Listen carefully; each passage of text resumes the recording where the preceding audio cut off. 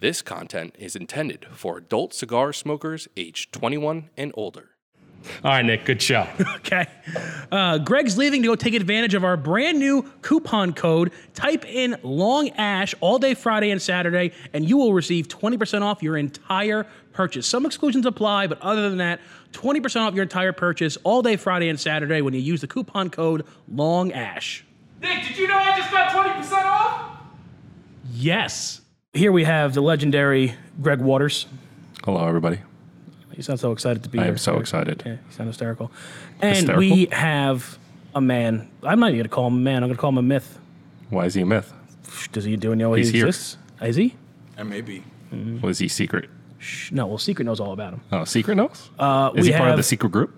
a man here whose creative mind is only matched by his fashion sense. One of the tallest, nicest, and most... What's a word? Like, how would you describe Hikiest? Jack Sparrow? Like, what's his essence? Piratey. Piratey. I was going to say Man. I was going to go grungy, but he's not grungy. Yeah, no, not grungy. Like, very, like, piratey. Yeah. Ah, Aha. You should have seen me when I was Jack Sparrow for Halloween. Oh, about people 7 probably years didn't even ago. recognize Did you you. see that? It was They unbelievable. probably just thought he was Jack Sparrow. They did. No, it was they like- a good night. I was in Miami Beach. I enjoyed myself. Everyone give a nice round of applause to Robert Caldwell of Caldwell Cigars. Robert, thank you so Thank much. you. Hold on. for- Clap. All right, continue. was that a golf clap secret? Yeah, He his plays secret golf. lap. So this is Long Ash Podcast. I talk about cigars, Greg listens, and then occasionally someone teaches us both something. Yes. And that's, I think, what's going to happen today, Greg. I know. This is my favorite time of our show is I get to hear you talk and I get to smoke a cigar, Yeah, you which have to, yeah. is every time. No, but this is, I mean, it's cool because, you know, who knows how much of what I say is bullshit? Like, we don't know. But from these guys, it's mostly true. Well, I'm glad you speak so highly about yourself. I mean, you gotta. So, Robert, how you doing, man?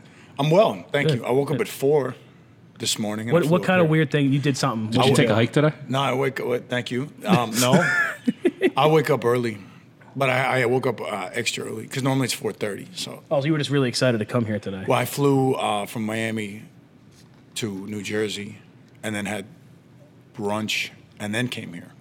Where'd you have it was an brunch? early flight. Where do we have brunch? Tops. Oh, the diner? Oh, they're redoing it. That shit It's was closing down in amazing. like a month, and then they're going to redesign Oh, it. you just make came it in bigger. time. That was very good. Dude, it's not even, I don't even classify it really as a diner. It's like such a different thing. Never They been. have like little cheesesteak egg rolls you can get. You know, I I was at so Hernando, my business partner, who's lurking in the shadows. He suggested it today because I landed. I'm like, "Have you had breakfast?" And he said, "No." I'm like, "All right, well, let's go to brunch because I had breakfast at 4, and it was like 10:30." And he's like, "Oh, I know that's a great diner, but normally when somebody knows a great diner, it's like dog shit." Agreed. And so, anyways, I was very impressed. I Yeah. got eggs Benedict and then silver dollar pancakes. They're called. That was like a cool brunch place, but for like 30, like before brunch was the thing. For like 30 years, that was like a cool spot to go to, and it still is. I mean, there's some good like you know, you have TikTok, like Yep. you know, you have good like classic Jersey style diners. That one has a touch of the classic, but with a more modern flair, and the food is really really good. Yeah, the last Food is really Jersey good. diner I went to, it was literally like Bisquick pancake. Just it was garbage. Terrible. Yeah, it's where you go at 4 a.m, you know, to get disco fries Yeah. and a hamburger. and they wonder why they're not doing well. They're still open though. I don't know. Where's Wow. TikTok? TikTok is on. Hoboken. Well, I'm trying to think if it's the one on Route 3 or the one on 46. But what town? That's one on 3. Yeah, it's in Clifton. That's where I went. It was terrible. Oh, see, yeah, it's a legendary spot. I haven't been there in years because I think that's where I went. I went to a diner in Clifton. Yeah, that was TikTok. Are you That- sure that that was must have been- TikTok and not? There's another one. There's another because there's one on Nick So- 46. No, it wasn't TikTok. Nick it is was so, a single name. No. Nick is so upset right now. I know because there's one on. I can't think of the one that's by my you're house. The one by my heartbreaking house him on right now. 46 Whatever it might be was TikTok. terrible. Well, he just And said then it what's- wasn't 2 words. The other one was a single name. It was like something apostrophe S. Smiths. Yeah, we'll have secret look at it. Could have been something like that. It was Smith's awful. Diner. Yeah. I don't know. It could have been Smith's. Let's just say it was. Okay. I don't know. My rep up in that area, he took me there, and he's like, "Yo, I got this diner, B." I know exactly who your rep is. Yeah. Let me take a guess. Yes. So then he takes me to this diner. You know who it is. And he and his wife, you know how people say they're pregnant? Yeah. His wife's pregnant. I don't know if I'm supposed to say that. Cat's out of the bag. But he's also I don't pregnant. know who he is. He's also pregnant. Well, People say it because it's a thing now, which makes me it's very angry. stupid. It's thank you. No, I had somebody say that to me the other day, and I'm like, No. did that to me. Like I just, You're fired. it makes me more angry. There's few things that make me very, very angry. Like, see red, kill, murder, kill, and that's one. Killtacular. What's the other one? No, what's the what did the guy say on 63rd and Madison that I lost my shit? YOLO? You do you. Lose my shit. And then you said something today like 3 times. You said my side hustle. You've been watching too much Instagram. Hashtagger. So anyways, that shit makes me lose my mind. But so we go there, and this guy, I mean, you know, he's fucking pregnant. And so they're like so excited Pregnant with about this wonder. place. And we get there, and it's like turkey wrap, you know, just all this garbage. And then we order, you know, one of each. And all of it was dog shit, and I couldn't even eat. So then I left there, and I went to a Middle Eastern neighborhood. I don't know where is Probably in that. Patterson. Patterson, thank you. And I went there, and I found a falafel shop, and I hit that shit, and I had some baklava. Then I went to the airport, and I flew to wherever I flew to, somewhere. Patterson's got some good food spots. Yeah, it does. They have some really good food I'll tell you spots. what, I went to this spot. I don't know what it was. It was just like I just went until like it looked ripe. Even getting food is an adventure with you. Nah, this was very exciting. I was getting mean It's looks. very exciting. It was raining, it was cold, and people were looking at me real dirty. Well, I'm like, yeah, I'm in the right that's New part of Jersey. town. That's New Jersey all the over. No, right- but it was actually really weird. And then I went to not weird, but unique. And then I went to, so I had a falafel or whatever. And then I went down the street. There's like a Middle Eastern pastry shop. And I walk in, and like the lady at the counter, I'm like, I want some of that. And then we couldn't communicate. So then it took like the dishwasher came Yeah. out. And he's like, what do you want? And I'm like, yes. Because then I knew I was in the right place. Right. Because no one knew what the fuck I was saying. Right. And That's I where you had get to the have best a food. translator. That's where you get the best food. So I got baklava and I got all this other stuff, and That's what I always say when you go to Italy is you never like go like, oh, look at this fancy looking place. You go to like where you just see 2 old ladies eating lunch and no one understands English. Yep. That's where you go to eat. Exactly. Like that's where they have the best food. exactly. So I want to keep talking about this because, you know, New Jersey culinary history is a hobby of mine. It's actually my side hustle. But well, we want to light By the some of way, these up New really Jersey quick. bread is on point. Yeah. Dude, Jersey the bread you bread is can buy at ShopRite here, like the Calandra ShopRite loaf, phenomenal. It's Phenomenal. It's on the point. Water. It's me. It's the Greg Waters. Yeah. Well, you're not from New Jersey. Yes, I am. You're Shut up. You're not. Where are Just you stop. from? New Jersey. He's from like Central, I guess, Western. Yeah, Central Western. Central farm Western. Town, farm country. Like a lot of people Ringo's. over by him are like Phillies fans. No, there have. I'm actually the center point between New York and Philly. Like legit center point. Washington would hang out there because he knew it was halfway between Philly and Philly and New York. That's how you the thing. justify? No, seriously, that's the thing. Well, should you say hang out in my backyard? It did. You did. So we have very unique cigars we're enjoying today, Robert, because they're not. It's not a new brand, but it's a new. You got to tell us the story again, because you told us, and it was. Well, he didn't tell us the story. Well, you didn't. It was a very didn't, secret actually. And story. then I when was- the I video was got very- released, everybody was like, "Oh, you know, Half Wheel already got this, right?" Yeah. And they didn't.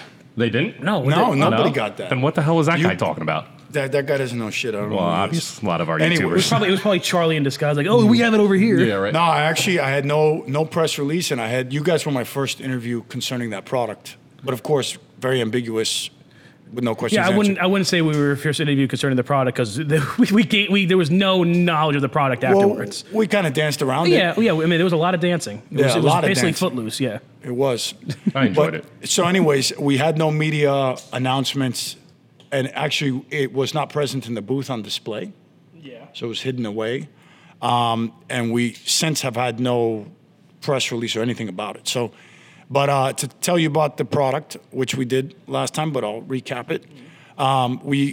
So the story on the product is very cool. So I made a cigar called the T with Matt Booth and AJ. And AJ and I have been friendly for about 9 years, friends for about 5. Oh, wow. Yes, thank you. Been tracking that. So anyways, I go to Nicaragua, and we came together where AJ was wanting to make a cigar with me, and Matt was wanting to make a cigar with AJ. AJ wanted to make a cigar with Matt. Blah blah blah. It's kind of perfect harmony. So we came together, all of us, and decided to do the tea together. Right. So AJ asked me. Well, he came to my house first, and then he asked me for something to smoke, and he started smoking one of my cigars, and he's like, "This is too light. This is too light." So finally, he gets the King is Dead. He smokes King is Dead. So I'm like, all right. So then I go to Nicaragua a few weeks later, and he says, can you bring me some more of your cigars? I'm like, cool, fine, whatever. So I bring him like my fuller bodied stuff or medium full. So King is Dead, Long Live the King were two cigars that he particularly enjoyed. Or let's not say that. Let's say that they were his favorite. They intrigued him. Yeah, they were his favorite of what I had. Okay. So anyways, because AJ has a little bit more of a robust palate compared to mine. So when I returned to Nicaragua about a month after that, he hands me two cigars. And I said, oh, what are these? And he goes, well, just smoke them. Let me know what you think. So I smoke them. So I go, what are they? He goes, my interpretation of your brands. I'm like, oh, well, that's cool. So anyways, it was basically if, he smoked the cigars, studied the tobacco, and then rebuilt them out of Nicaragua as he would see it if he were to make those brands. So they're made using entirely different components, and it's not our tobacco, it's not Dominican tobacco, it's not necessarily our product in that sense, but it's our approach kind of seen through his eyes. So it's a very cool thing. So nothing happened from it, and nothing was going to happen from it. And then about a year ago, he says to me, hey, do you want to do something with that cigar? So I said, yeah, let's do something. So we came up with this concept, but we kept it very small in nature. So we didn't want to have a huge, broad, kind of rollout of the brand. We wanted to keep it very private and very small. So that's why we kept it secret, and that's why we kept it locked away at the show. So we made a very small production of them, 4 sizes per brand, and we rolled them out quietly at the show. Very quietly. Yeah, very quietly. You did a very good job with that. Thank you. Thank you. And I mean, when I open social media now, all I see is that product right now concerning us. So it's gotten enough hands. Guys are smoking it. It's getting out there. But the purpose of it wasn't to be something that adds to or takes away from our brand. It was just something kind of complimentary where we could offer it to our preferred customers and guys that have been with us for a long time and have always supported us, big or small, say, hey, here's a little something. It's our 5th year anniversary. We're going to roll out a 5-year product, which we haven't done yet. So instead, okay, here's a little something special for you guys to have. So awesome. Yeah, that's really cool. Yeah, and in terms of retailers, we didn't have, a guy in mind. It was just like, you know what, you've done the right thing by us, which you guys have since day one. So we want to make sure that you have that product. So something that's kind of awesome. as you that's support us, we support you back type of deal. I mean, I remember storming your booth because you're like, oh, come back at noon tomorrow, and you'll get the secret stuff. And I told him to run. And I sprinted there, and I got there like 11:59. You're like, oh, what are you here for? And I'm like, why I'm here, man. You're like, all right, I think I have something. I'm like, you better have them first in line at noon to get the secret stuff. But as I told you earlier, I haven't smoked them yet. You gave me the 2. I put them in my humidor because I'm like that with like stuff, like really rare stuff that I don't know if I'm going to find anymore. Now that we got boxes set up here, I'll be able to enjoy this a little more, like a little more relaxed. Do you keep them next to the Vapor Rub in your humidor? How do you know I have Vapor Rub? That's a nice little seasoning technique. Is it? No. Depends what type of mood you're in. Cigars. I can't use Vapor Rub because I have too much hair on my chest and it just gets stuck. Oh, that makes it nice. No, it gets stuck. No, it's nice because you start to gather shit in there and you find it later. I figured you'd use a comb. Skittle. Get a comb. Just comb it out. No. I mean, I used to put it under my nose until I grew my beard out. Now I just shove it in my nose and get that nice. Well, I got to use the Halls. Like, just use the Halls mint. Oh, there you go. Vapor Rub's amazing. It is. That was like the only medicine for like 50 years. You know what's amazing? You put it in water and you boil it and you just sniff it in? You just breathe the fumes coming out. Whatever's in there comes right out.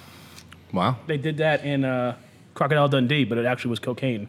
Oh. But he thought it was like vapor stuff. So he sees the guy storing cocaine. He's like, oh, you have a cold? And he puts it in the water. He's like, here, sniff this and you'll be all right.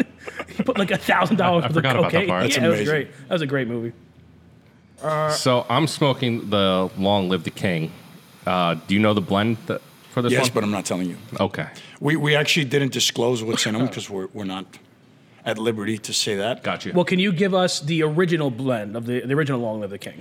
Yeah, Long Live the King's Nicaraguan Habano Seco, Pele de Oro, coming from Peru. And then you have Dominican Corojo.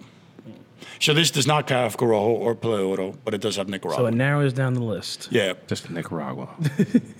Both of those cigars are 100% Nicaraguan, by the way. So they're not at all similar when it comes to the actual tobacco used, but the experience of the cigar is reminiscent of. And actually, the unique thing, and I was just discussing moments ago with one of your colleagues, the unique thing with those cigars is having used none of the tobacco that we use, because we have a variety of different blends. And we utilize very different tobaccos for those blends, but we also have a backbone that we kind of use in terms of where the tobacco comes from and these types of things. And we try to have not a unanimous flavor, but kind of a baseline kind of where you can identify it. These cigars, even though they don't adhere to any of those principles, they still smoke very much in an identifiable way to our brand. That is the interesting thing about this. I got to smoke a King is It. I haven't had one in a few months. And so I want to see, like, I get, like, let's say if you want to, like, redo a movie, you know, you wanted to redo Godfather in the modern day. It's like, oh, I want to see how it can be done with, like, modern actors, modern technology. This is my kind of vision of this.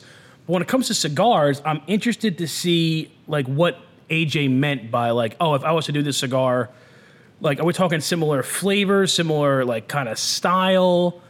I think generally a similar smoking experience. Okay. Because I'd say that the style is different. The flavor is somewhat overlapping, but not by any means the same flavor.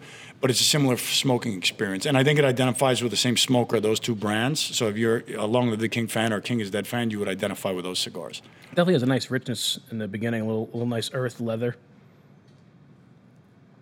Which one? Are you This is the King is Dead. Oh, okay. I just said it. You just said it? Yeah. Did you? Yeah. Sure. Because I said I got to smoke Was an it? original King is Dead after this one. Oh, okay. And then I asked him what the blend on that one was. Cliff note. Clifton. Clifton. What are you getting on that? Definitely getting spice right off the top. And then the rich, smooth, a lot of spice in this one. So the point of the podcast in general, Which, if you don't know, is that Greg is a new cigar smoker. He's been smoking about a year. right? More so like past like 6 months, really been getting into it. So my job is to be his, like, what's it called, like a Sherma? Mr. Miyagi. Yeah, like a Mr. Yes. Miyagi on his journey. But sometimes Mr. Miyagi needs like specialists to come in. Right. And that's where you come in. So like I had Steve Saka on here and he blew out everything I had to say was apparently nonsense. So it's just like I don't like calling myself any kind of expert at all. I have a good handle on cigars in the industry and how they're made and that sort of thing. But you know, it's cool to see Greg like getting to experience all of these things for the first time. That's a little flower. There you go. Mm-hmm. You know? What? Oh, Bloom. Bloom. Well, I was actually going to ask, what is your theory on Plume? In what sense? Like, we were talking about this, I think, either last week or 2 weeks. It was one of your top fives, I think it was, with the Tatuaje. Oh, yeah. Was, because there's so many, like, Reddit guys out there or online guys who, like, just think it's made up by manufacturers to sell moldy cigars. Well, that's dumb. I mean, game over. Killing spree. at least theoretically, Plume only exists in a perfect aging environment. Yeah. So when the cigars are aging as they should for a long period of time, you have that crystallization on the surface. So, couldn't have said it better myself, Robert. but the moldiness, I mean, they also look different. Like, mold looks different. mold looks different. Yeah, it's like greener or like has a Wouldn't it be bluishness. softer, too? Like It a is. lot Well, it's also softer? it's Plume is on the surface. You can basically Right, go like I remember. that and it'll come You know, off. Yeah, it's yeah, dust. Yeah, Right. mold is like in it. Right, like you have to rub. You got to scrub. You can't scrub like mold off of bread. It's in the Oh, bread. I know. I had mold in my basement. You mold on your bread? And my bread. I had mold everywhere. The mold on the bread is probably worse. It is terrible. You think he you had got like bread? he had like a 4-month mold problem in his basement. They couldn't get it out. Yeah, we're good now. No mold.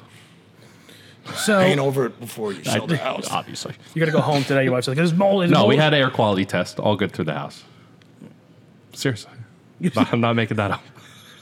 Good paint. Robert's he's willing mold on you right now. So, as I said, Greg is kind of new in his journey. Me and you, we have talked many times. We've had many great experiences together, Robert. But Greg is just kind of to get to know, a lot of the manufacturers. He knows them from like video, IPCPR. But why don't we give him a little bit of your journey in the cigar industry? How you came to be? All right. Well, so no. Okay. I'm just- Go fuck yourself. I actually stumbled into the industry completely. I mean, I never had any desire whatsoever to be in the industry. And actually, even once I got in the industry, I really didn't want to be in the industry. So I kind of landed where I was completely What were you doing accidentally. before that?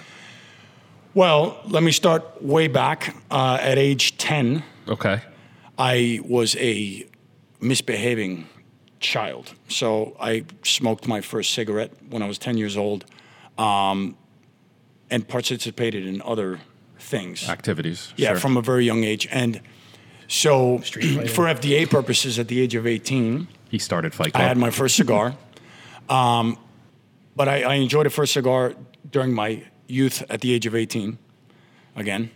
And so I really, it was a mind-opening experience to me because prior to that, I'd only smoked machine-made, short filler, stuff like that. And actually the first experience that I had that wasn't kind of like a Swisher Sweet Philly type thing was a cigar called Bering. I don't know if you I remember that. Bering. We used to sell them in the store. Yeah, I think we and- still might have some of them. So I smoked that cigar, and I just kind of opened me up because it's not a premium cigar, but it's not a Yeah, machine-made it's that short weird. fill. It's like a good bundle kind of smoke. Yeah. Like that middle road. It's a middle road, but it was a creamy cigar. It had a ton of flavor. It didn't burn hot like most of the machine-made stuff did. It didn't have. I don't know if it does currently, but it was full a real tobacco cigar. Yeah. Because everything prior to then that I'd smoked, it had whatever like cardboard shit in it. So I smoked that cigar, and I was in a tree in my backyard, and I smoked that cigar, and Where did you grow up? Miami. You were in a tree in your backyard. Yeah. Like a tree house, or just like No, sitting in a it's- tree? sitting tree? Well, I was like kind of hiding in the tree. Like Tom Sawyer, just hanging out in Something the tree? like that. Okay. Yeah. It was a grapefruit tree, of course. So anyways, I was sitting in the That grapefruit is, tree. come on. Robert Cole hanging out in the grapefruit course. tree? Where else? This is not a real story. This is a real story. So anyways, but I enjoyed this cigar, and it really kind of opened my eye, just one of them, to basically what a cigar was. Because prior to that, all my experience with a cigar had just been kind of like smoking to smoke. And that was the first cigar that I can say I actually enjoyed. So anyways, my mother was out of town, again, when I was 18 years old. Yeah, of course. At the age of 18. Thank you. Right. And so my brother-in-law and my sister were house sitting. And I was smoking something that wasn't a Bering. I was smoking whatever, Philly or Havatamp or whatever. And I was caught. And my brother-in-law's solution to catching me, he was a cigar smoker, but his solution to catching me smoke cigars was to now take me to a place to buy a real big cigar that was very dark and very strong and make me sick. So old world That, method. that of very like- old, old fashioned. Like smoke the whole cart. Yeah, so he takes me down to Carrillo's factory in Little Havana. Oh wow, really? Yeah, buys me a Maduro, well, God knows what it was. So like it's like Gloria or It's something. like that Yeah. long or whatever. Yeah. So we go back to the house, fire it up. I smoke like a third of it. And I get to my point where I'm completely saturated with the nicotine. I put down the cigar. And I think right now he's thinking, okay, got him, where I wanted him to get to, so this is done. So the next day I go back outside, grab the lighter, fire it back up. So it took me 3 days, and I finished the cigar. So that was mistake one of his. Mistake two was he used to go to a retailer in South. Do they have kids now? Yeah, they have Do you two- tell two him the daughters. story so he doesn't do this? No, they kind of disowned me. Some of my family doesn't talk to me anymore, so they're on that side of the fence that doesn't talk to me. It's all good. So, anyways, he also went to a retailer that was in South Miami that was like a 10-minute bicycle ride from where I lived. So I'd ride my bike down to the retailer, and I'm like, "Hey, Peter, my brother-in-law, I came in here with him last weekend. He picked up some cigars. He sent me with $20 to buy some more cigars." And the retailer's like, "Well, what does he want?" And so anyways, I was 18 years old, but the guy trusted that the cigars were going to my brother-in-law. So, put together a little pack of 4 or 5 cigars at that point in time, which you could get for $20. And then went and I smoked them with my friends, and then the next weekend did it again and did it again. So this guy starts feeding me back issues of Cigar Aficionado, different cigar, stuff like that. So I started kind of, just learning, I guess, a absorbing little all you bit. could, Yeah, yeah. absorbing all I could. And I was very much enthused by cigar smoking. So through my whole youth, later adolescence and youth, I was always an athlete, and I was always, whatever, kind of like predisposed to things outside of just like enjoying cigars, and I wasn't at that point in my life yet. And so somewhere around like 19 or 20 years old, I really got involved in smoking cigars. I went to school in Minneapolis for 2 years. I went to rehab, and then that landed me in college. It's weird how that works Yeah, I out. was gonna So- say, it should be the other way around. yeah, well, so I went to exactly. So I went to rehab in Minneapolis, and then I was living about 2 blocks from a cigar shop. And so I used to go down to the cigar shop, buy a couple cigars, sit there, do homework, whatever, that type of thing. And I started getting more and more kind of encouraged by the cigar scene. And, I'd never been to a cigar event. I went to a Macanudo event, and they were rolling out the Macanudo, whatever the Maduro one was. I think it's just back into Maduro. Macanudo Maduro. So anyways, and then I picked up some Avos one time, and I had never smoked an Avo. I smoked an Avo XO, and that's a gorgeous cigar, and that cigar really struck me. And anyway, so then I continued with my life, and I was always in the social scene in Miami, but I was always the guy smoking cigars. And Miami's a great city because Miami's not a great cigar shop city. There's a scattered amount of good stores, but there's a really, really strong cigar culture that's not a cigar culture. It's just something that's kind of like wound into who we are as Miami natives. So, you know, through your whole life, you go to a party and someone's smoking a cigar. 10 people are smoking a cigar. You go to a quince, anniversary, wedding, there's boxes of cigars. Guys smoke cigars socially. It's not like, let's go smoke a cigar. It's just something that We're going to occurs. hang out, and then cigar smoking just happens. Exactly. Right. And then so you go to nightclubs, bars, restaurants, everybody's smoking cigars. So I was a bit young to be maybe a part of the group that did that, but nonetheless, I'd go out with my friends and I'd always smoke cigars, and guys started kind of like suggesting to me, blah, blah, blah. So anyways, long story short, I, one weekend, went out for my birthday to dinner, left my cigars in the car. I had a friend of mine that was working retail at the time that was very unhappy with his retail job. And I go to dinner, leave the cigars in the car, start ordering cigars off of the menu of the restaurant, and they bring me cigars. They're dried out, they're cracked, they're all screwed up. So finally I go and they have a big double-door humidor. Walk over to the humidor. I mean, nothing was viable in the whole humidor except for a cigar called Pio, P-I-O. Small manufacturer out of Miami. You probably never heard of it. But anyways, ask them about it. I'm like, well, what is this? They said, well, it's a cigar. I'm like, okay. So apparently the guy dropped off a box of cigars, said, if you sell it, pay me. If you don't sell it, whatever. So I smoked one of the cigars. So I get back in my car, and a little light goes off in my head because my friend was working retail. He was trying to get out. He didn't know what to do. So I call him and say, hey, I got this great idea. He says, what is it? Well, rewind a second. I go home. First of all, I wanted to give that restaurant a place to buy cigars. So I researched like restaurant and hotel cigar providers and all this stuff, and I can't find any results. So then the light goes off. So I say, I got this great idea. We should open a company providing cigars to restaurants and hotels in Miami.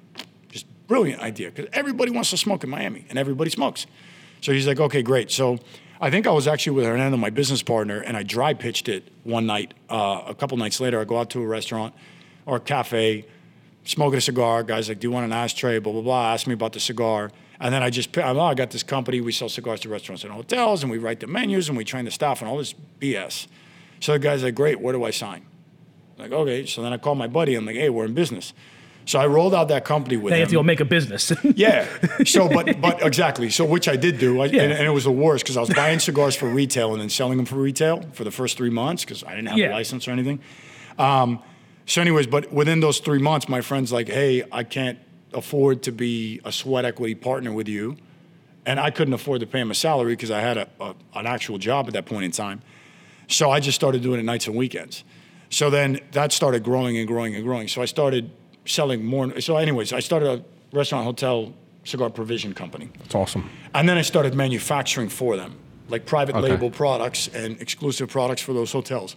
And then I started bringing chefs and like sommeliers and stuff down to the cigar factories to build like, you know, really true proprietary products for them. And then I started getting kind of on the radar of some bigger cigar brands. So through that course of time, I became friends with Christian Aroa, that his family had owned Camacho, and they currently own CLE. And I was looking for a warehouse to house my stuff in, but I had no money. So I ended up renting a building in a neighborhood called Wynwood, which is a real run-down, just shithole part of Miami. Cheapest rent, like, in the world. So anyways, rent a warehouse there. Everybody tells me I'm crazy because I'm going to get robbed because I'm going to get robbed. Right. And so anyways, I'm friends with Christian, and we're hanging out. Tells me I've lost my mind.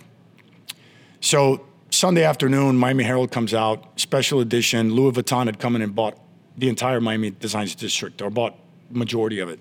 So the neighborhood right next to it's Wynwood, this shithole neighborhood. So anyways, all the tenants that had been there got booted. So where did they go? They went to Wynwood. And so Wynwood now, it's a very common name. Everybody's heard of it. It's a super cool neighborhood.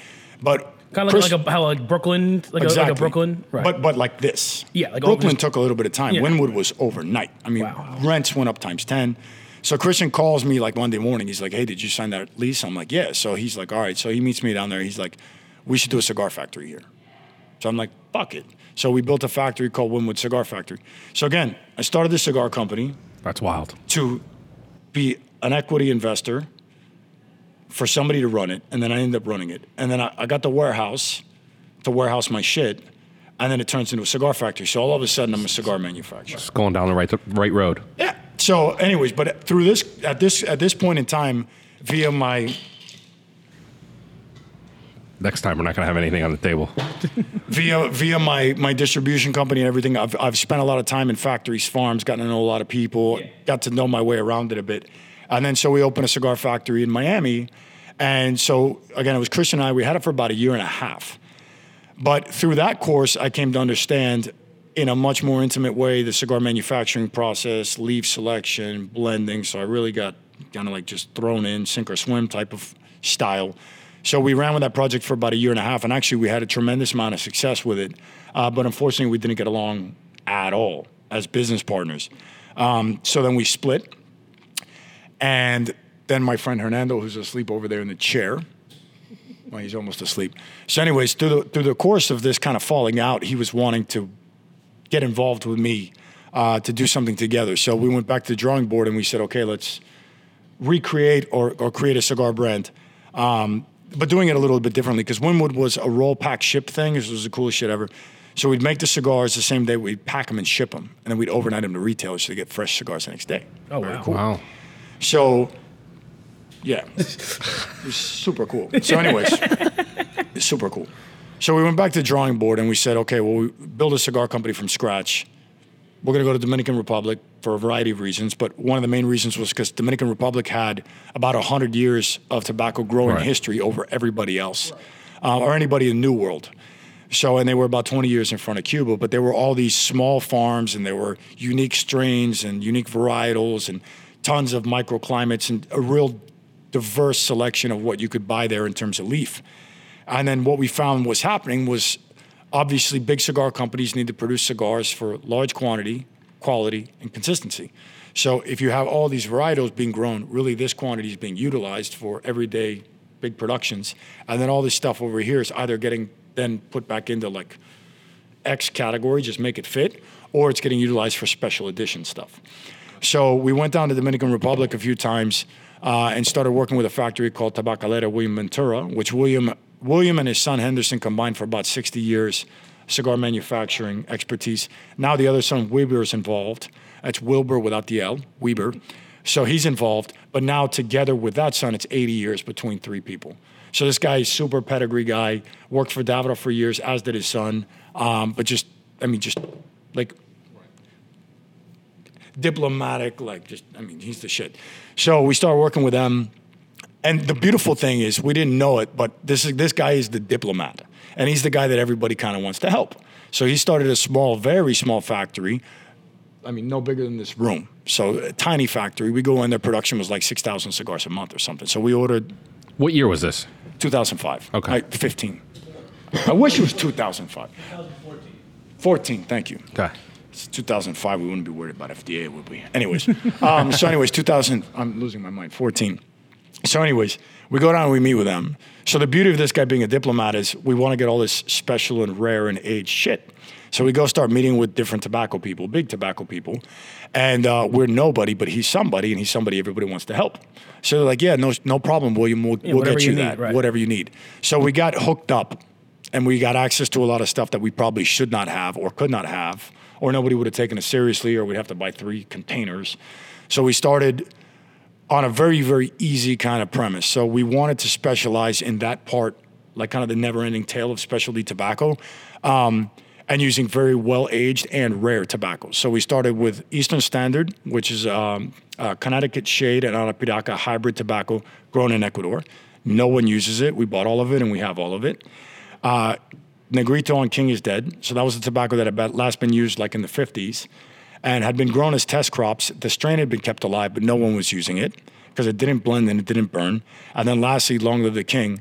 So Long Live the King's an easy one. It's Corojo, but the Corojo, authentic unhybridized Corojo, theoretically only existed in Honduras. So in my experience and my history in the industry told me that was a fact.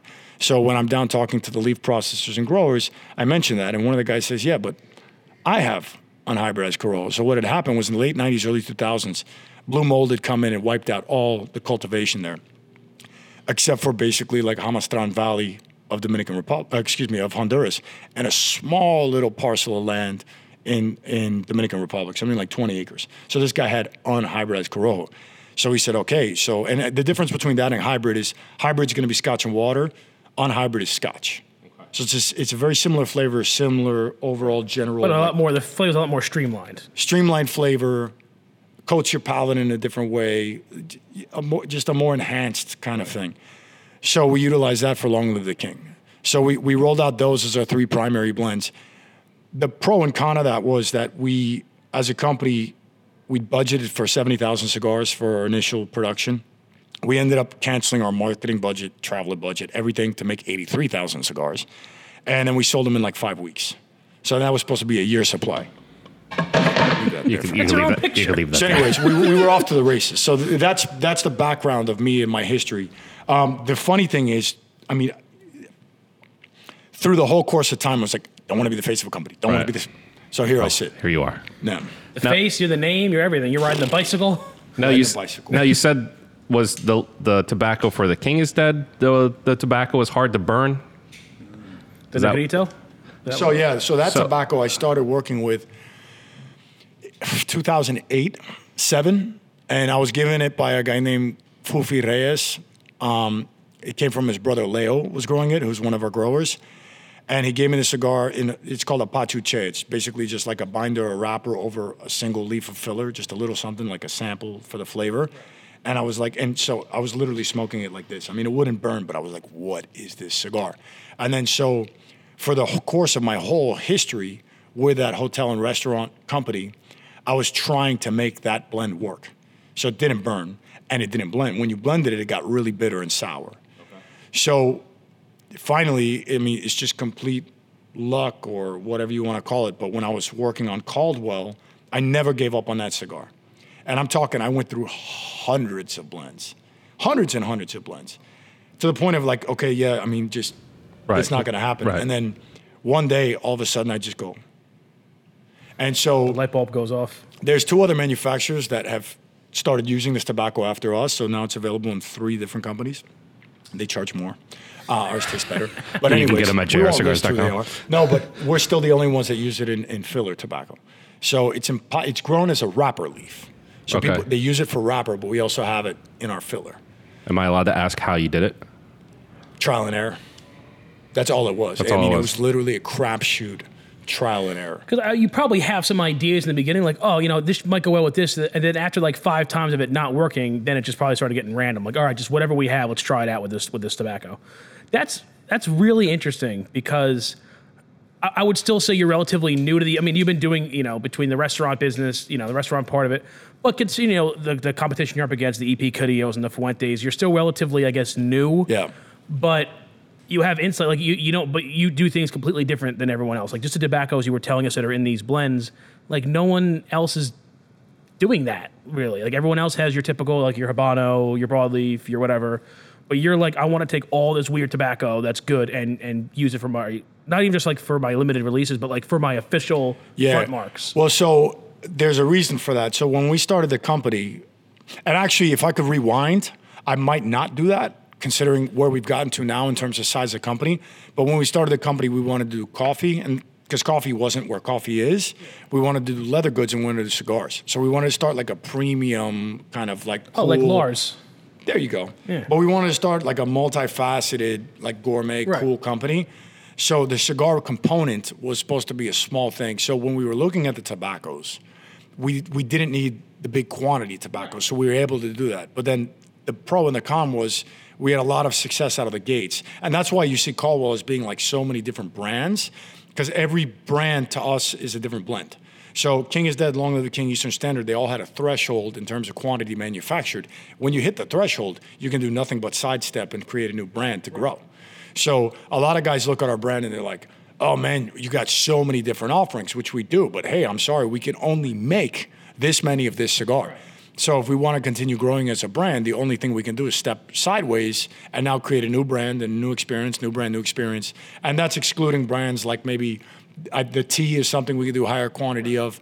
Blind Man's Bluff, that's a high volume brand. But King is Dead, Long Live Eastern Standard, Savages. Is the Blind Man, is that also made at William Ventura? No, that's made in Honduras. Yeah. Well, Blind Man Maduro is made at Ventura. So what do you, were there any big brands that William Ventura was doing before? No. Or you were they just kind of like started their operation and then you came along?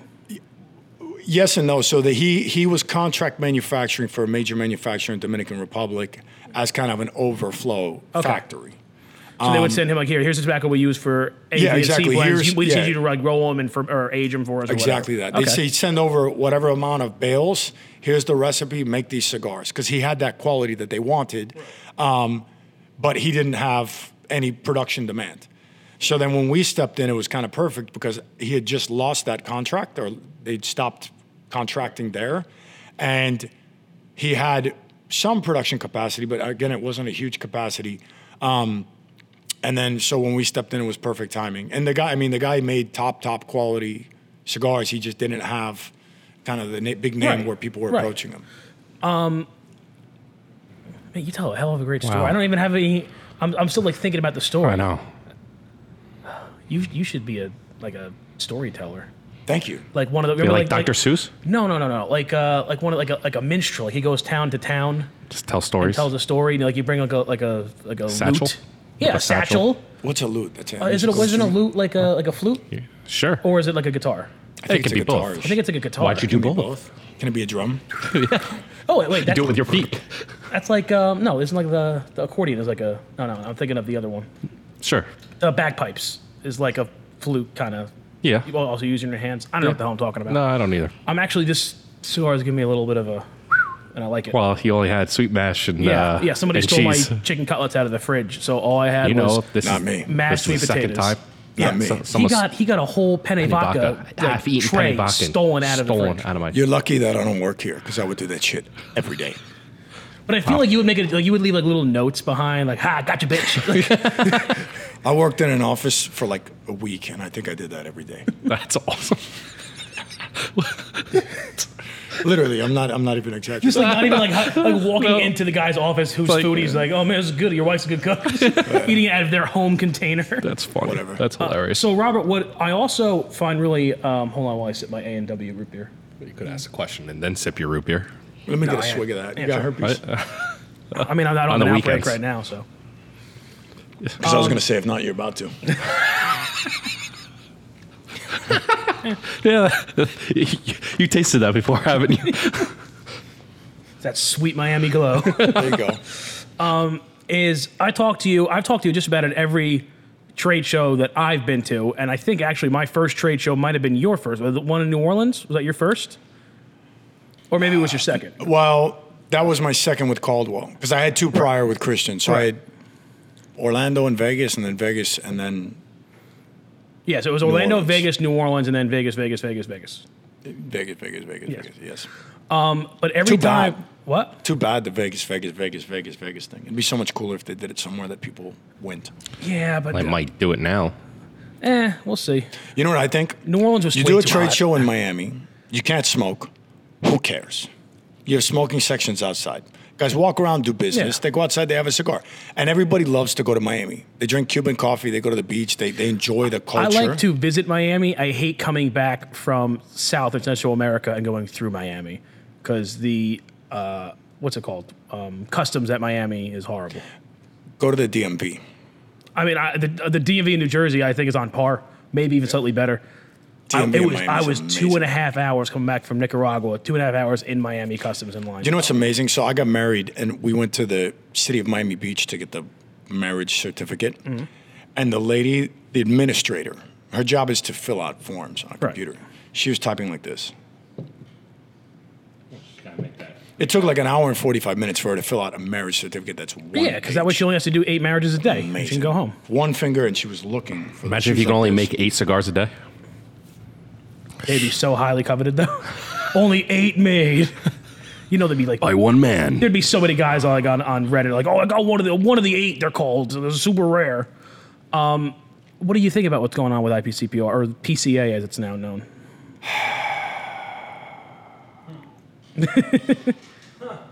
I'll tell you this. We haven't heard anybody very excited about it, with the exception of Rocky Patel, because obviously he's on the board, so he thinks it's a good idea. We haven't heard anything super negative, but most people are like, okay, like we'll see, kind of thing. It's strange, and it's a weird topic to talk about. It's a weird topic to talk about because no one's going to tell you the truth because they're going to be afraid that they get penalized for it. Or like, how can you get penalized? Like they penalty Do they already? throw the yellow flag? Yeah, they throw the yellow flag. I mean, look, if you talk bad against that association, they got you by the balls, don't they? I mean, I thought it was supposed to be just a place like that helps everyone out, and like, hey, I don't really like how you guys are doing Where this. is that If anywhere? that were the Well, that's what case, they're supposed to be kind of like a union. Yeah, I understand. if that but were the case, unions are they'd- still political. if that were the case, they'd do the show in like April when we could sell cigars and then retailers could resell cigars and everyone could make money and be happy. But they don't. They do it at the cheapest time of year where they can therefore make the most money and we can get screwed. So This episode just took an awesome Yeah, well, turn. we'll You see asked if the they let question. us I know, but I'm back so- next year. No, but I mean, the fact of the matter is, look, it happens at the absolute worst time of the year. you know I why? think You know this why he's year- telling us those? Because he's like, I don't want to listen to this thing. No, so no, I'll be no, all right. that's not why. We You got know, 140 I'll tell you why listens I'm a telling week. you. I'll tell you why I'm telling you. Because none of the board members support our brand. So when you say have- support your brand, in what? There's fashion? retail board members, they don't carry our product. And they never Really? have, and they probably never will. So we kind of came to that conclusion this year. It's like, we get grilled every year for donations and for this and for that and all this stuff by these people, and they do nothing for us in return. Do you have to be like do you have to pay dues to Yeah. PCA? What And if that's you, not what a if you big deal. don't? That's a nominal. Well, then you can't attend the show. But that's not a lot of money. But that's the only downside. So you can run your business the exact way you've been running it, do the events you want to do, and just not go to the trade show. Exactly. Okay. Because I did notice there were some guys this year who just didn't go to the trade show at all, and the names of these companies that aren't going are getting bigger. The names are getting bigger. And I think they'll continue to get bigger. And I think that guys are going to trim back Yeah. on their show space. Because here's the thing. Like, I mean, we spend a considerable amount of money to attend.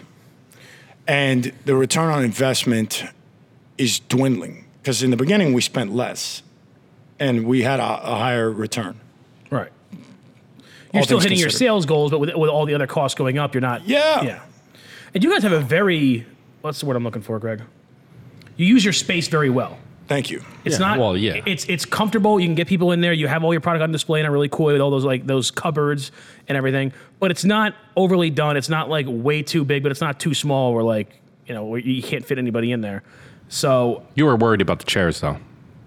yeah, but I'm worried. Look at the They size worked. of me. They did. I mean, it did. It did. And you also got to remember, in our industry, there's a lot of guys who are probably worried about those chairs.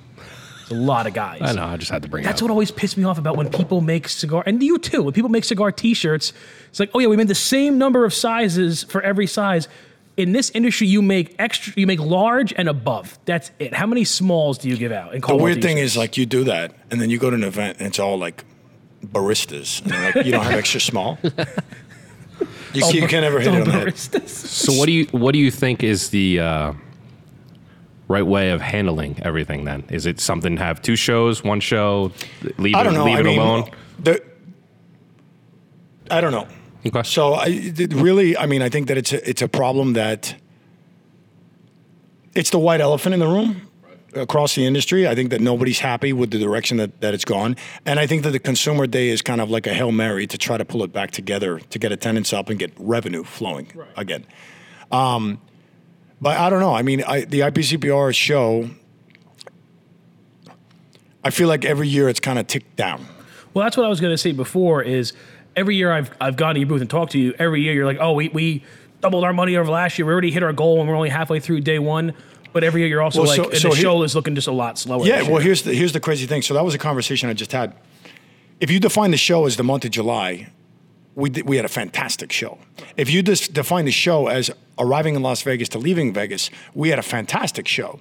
If you define the show as orders written face to face at the show with someone showing up to your booth, we had a terrible show. So it depends how you look at it, because we had, you go throughout the year like sprinkling little seeds, and then they're going to grow. And then those seeds that have grown because you sprinkled them, is that because the sun shone that day? No, it's because of the amount of time it took the seed to get to maturation where it's turning into a plant. That's what happened through the course of the year. So then naturally you get to the show, and companies like you guys, like, we're working on deals throughout the course of the year, and then the show is when you have the face-to-face. So that's when the business is actually executed. But if we weren't there and we flew up here instead, we'd still conduct that business. That's the next thing I was going to mention is I feel like it's more for a lot of the little guys because you'll come out with, obviously you'll have your new products that come out during the trade show, but also like there's plenty of cigars that come out like they announce it in November and it comes out in January, and we still get those deals. We still get to try them before, and you guys still come here for a meeting and go over the cigar. So I feel like, and I hate to say this because I love going to it, but I feel like for at least the bigger to even more medium-sized retailers, it's not like a total requirement that show isn't 100% necessary. Because like you already visit these guys and you can bring them a sample. Here, we're just coming out next month. Yeah, and I think that further, like we've never released our trade show deals early, and that's one of the rules of participating. But what I found interesting was this year in particular, one of our European distributors called me about a month out from the show, and he said, "Hey," and I said, "Yeah." He goes, "What's going on in the American market?" And I go, "What do you mean?" And he goes, "Well, I've never received a single trade show deal from the U.S. ever." And he goes, "I've received 7 from U.S. manufacturers that I guess they're just email blasting me these deals, but I've never seen these deals. Like I've never seen these deals." I think they were afraid people weren't going to go. They were afraid people weren't going to go, and they were just blasting them early. Well, this year more so than ever because of when it took place. It took place right up to July 4th, which is... I'm sorry, but the last 2 days of the show, you might as well not have been there. Right. Well, that's why we left early. Well, yeah. But it's like that every year. But hey, attendance was flat. So what if... Wink, wink. So what if you did something where if Vegas in July is, because it's budget friendly, did the consumer day in Vegas and then, like you said, have it in Miami earlier for like retailers? Is it something that's just too much money on everybody else's end? It probably is, and also like choreographing 2 shows is probably a nightmare. And look, the consumer day, there's a lot of cons to that, which I'm sure everyone's well aware. And I'm sure you guys have heard manufacturers bitching about that. And to me, the best part about Consumer Day is consumers show up. But there's a lot of complications that go with that I think don't even need to be brought up. Right. But I think what I've said is I love getting in front of consumers because that's what we want to do, because we want to do that. Right. But in addition to that, like you guys have seen my trade show booth, you've been there, you've seen the energy of the brand, and you can feel it. Yeah. And so if you allow consumers into the show floor, they can then further identify with the brands, or they can see, the big boys are kind of like maybe a little bit more flashy, whitewashed when it comes to like their brand approach at the show. It's very structured and rigid in this. But the smaller brands in particular, you can see the real character and soul of their brands represented through their booth and the energy of the booth. And I think that that's a really fantastic opportunity for us, is to have consumers come in and be like, "Oh shit, I didn't know they were like this," or "I love the cigars. Wow, this," they can identify then. And I think that that's a tremendous asset for us to have. But I think that there's, like you're saying, the separation's maybe a good idea because there's too many other variables involved that would cause hardship. Well, because that's the other thing too, is I was talking to someone that now if you have a consumer day, you have to market your booths and handle it completely different than how you would handle it with a retailer as well. It's 2 different things, and how the setups are and everything else. Now you got to worry about doubling and the consumer day, I could see they're, and I mentioned this to you before, they're trying to make it like the New York Auto Show, where people can go and there's no, it's what everyone loves the New York Auto Show, but the thing is, the New York Auto Show is not where Greg's Ford dealership goes to start buying new Fords. Yeah, this trade show is different. This is where we go to buy new things. I had an idea, and we talked about this a few times, about what if they set up like PCA sponsored dinners across the country, like 20 dinners, where, Robert Caldwell dinner at JR Cigars on Thursday, the whatever date, $150 a ticket, you get these 5 high-end Caldwells, you get to sit with them, you give a little speech, you give a little to-do. People come out in droves for those things, have PCA sponsor it. There's your money. Yeah.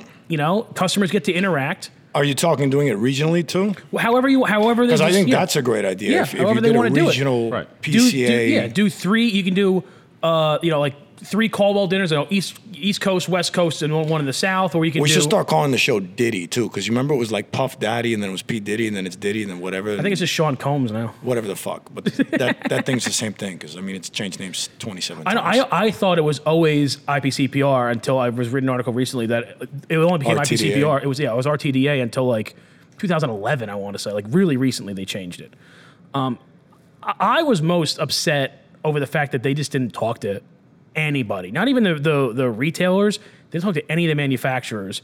And you're the ones that they're putting out. The retailers, like, all right, they're cutting out half a day of our business, but like we can still get there. We still have plenty of time to get our deals in. It's you guys are like, oh yeah, you guys got to do a whole extra day of setup and all this stuff for no sales benefit, just so people can see your, without asking, like, hey, do you guys think this is all right? Is this something you'd be interested in doing? They just like said this is what we're doing, without having a vote or even mailing out a poll thing, like, hey, or a survey, like, hey, what do you guys think? And then kind of, oh, well, 98% of the manufacturers say they don't like this. Maybe we shouldn't do it. They just went ahead and announced it. And I don't think it's going to end well. No. And I think the biggest issue, I mean, there's a bunch of kind of like issues, but I think a very large issue that I myself, if I were a retailer, which I'm not, but if I were, I'd be very upset. Would you say that most American cigar consumers are rich? I would say it's very blended. Okay, but I would actually argue that it's a blue-collar sport. So a lot of guys are going to have an aspiration to go to the show. So a lot of guys are probably going to save up to go to the show. And they have a very strict amount of expendable income, disposable income. Right. And they're going to spend it going to the show. That's going to impact the retailers.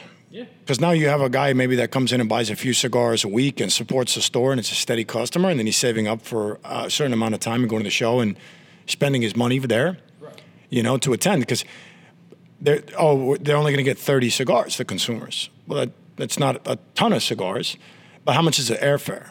How much are the hotels? And it might be summer and it might be cheaper, but it still adds up. It's still Vegas. And then you have Vegas food hotel. and drinks and all this stuff. So, I mean, that's a lot of money. You're going to spend $1,500 minimum. And most people don't have $1,500 to spend On a one-day cigar.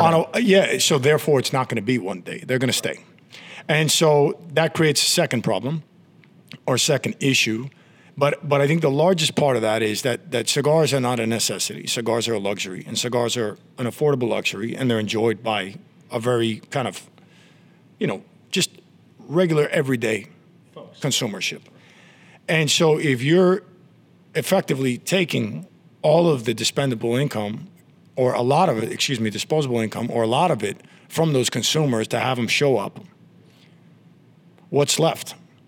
Right. You know, and I think that's something that hasn't been considered, and I think that that's a very valid point. And like, if you had a consumer-driven event throughout the country where it was meet your manufacturer, I think that's awesome. Yeah. And it costs the consumers less money, and They it doesn't take their away local from the shop. retailers. Yeah, even if they spend even if it's like a $150, you know, dinner with you or with one. Yeah, you but just it's do local, regional it's a lot cheaper. multi-vendors. Yeah, and you get you get some nice cigars. You get to, and basically IPCPR is making the consumers, the retailers, and you guys flip the bill, but then they're getting the money for it.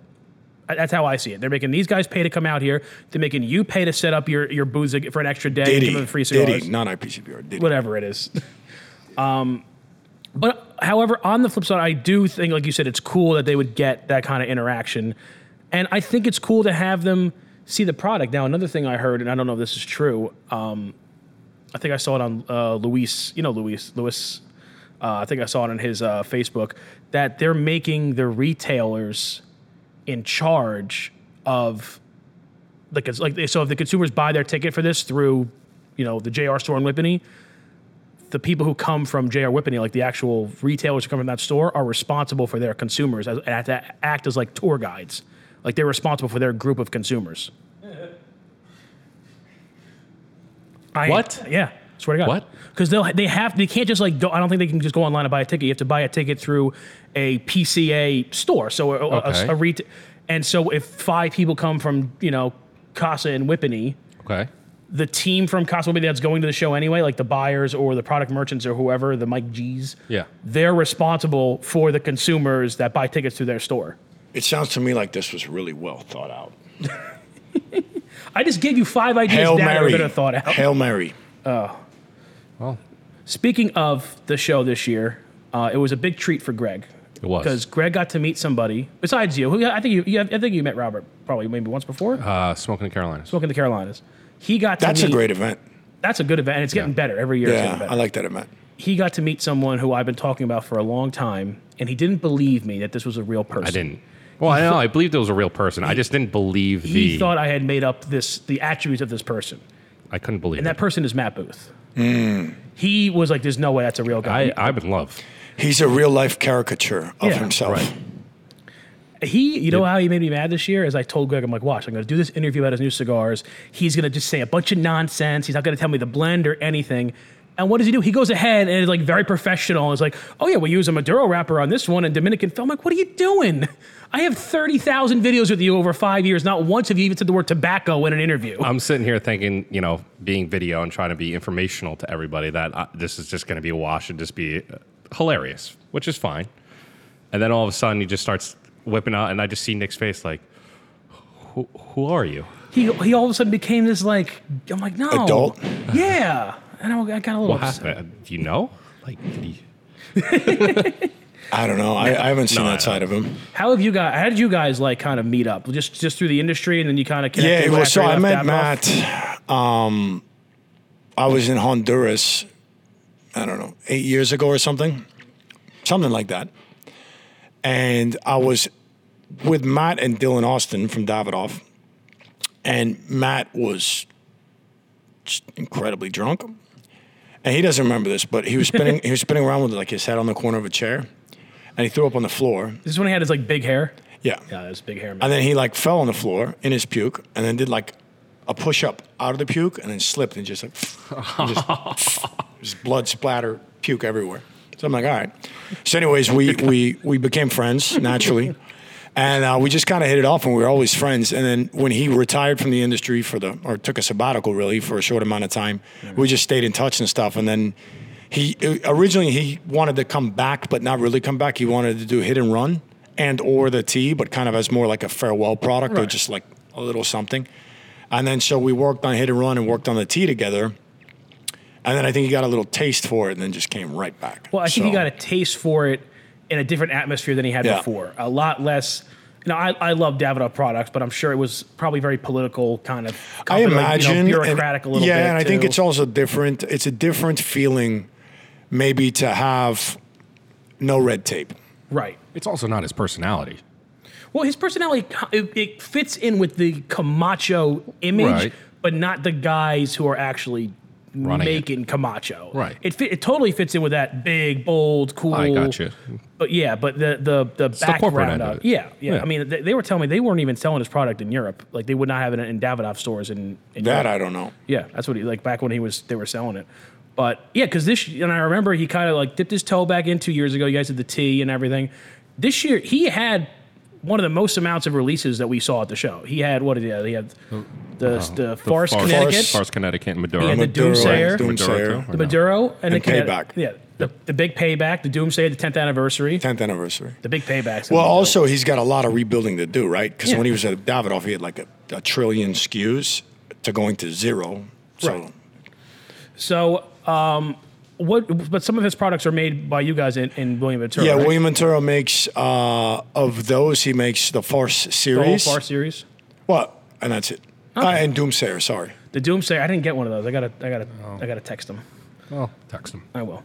Yeah, I think it's a really cool relationship between you guys. I think it's a really cool dynamic. And now you have AJ. And does Matt speak Spanish too?